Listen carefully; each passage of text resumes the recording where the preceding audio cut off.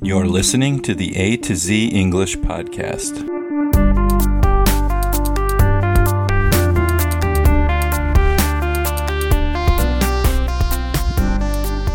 Welcome to the A to Z English Podcast. My name is Jack, and today I have another episode of This Day in World History for November 14th. On November 14th, 1851, Herman Melville's novel, Moby Dick, was published in the United States.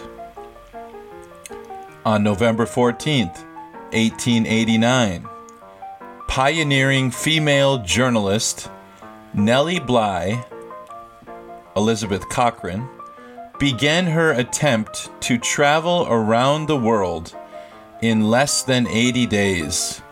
Inspired by Jules Verne's novel, Around the World in 80 Days. On November 14th, 1940, during World War II, the German city of Coventry was heavily bombed by the Luftwaffe, resulting in significant damage and casualties. On November 14th, 1969, Apollo 12, the sixth crewed mission in the Apollo program, was launched to the moon. Astronauts Charles Pete Conrad and Alan L. Bean became the third and fourth humans to walk on the lunar surface.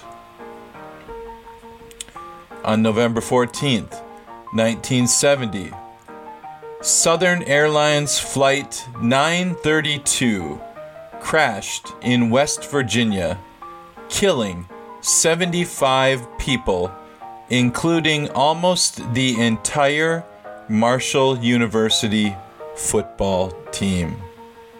Save big money on everything for your next project at Menards. Spring is here, making it the perfect time for outdoor projects. Suncast storage sheds are an excellent solution for protecting outdoor lawn and gardening tools. They're easy to assemble, and the all-weather construction provides water resistance and UV protection. Save big on Suncast storage sheds. View our selection of Suncast products today in-store and on Menards.com.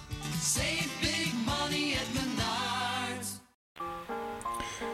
On November 14th, 1979, U.S. President Jimmy Carter announced a halt to the production of the neutron bomb, a nuclear weapon designed to release a large amount of radiation while causing minimal blast damage.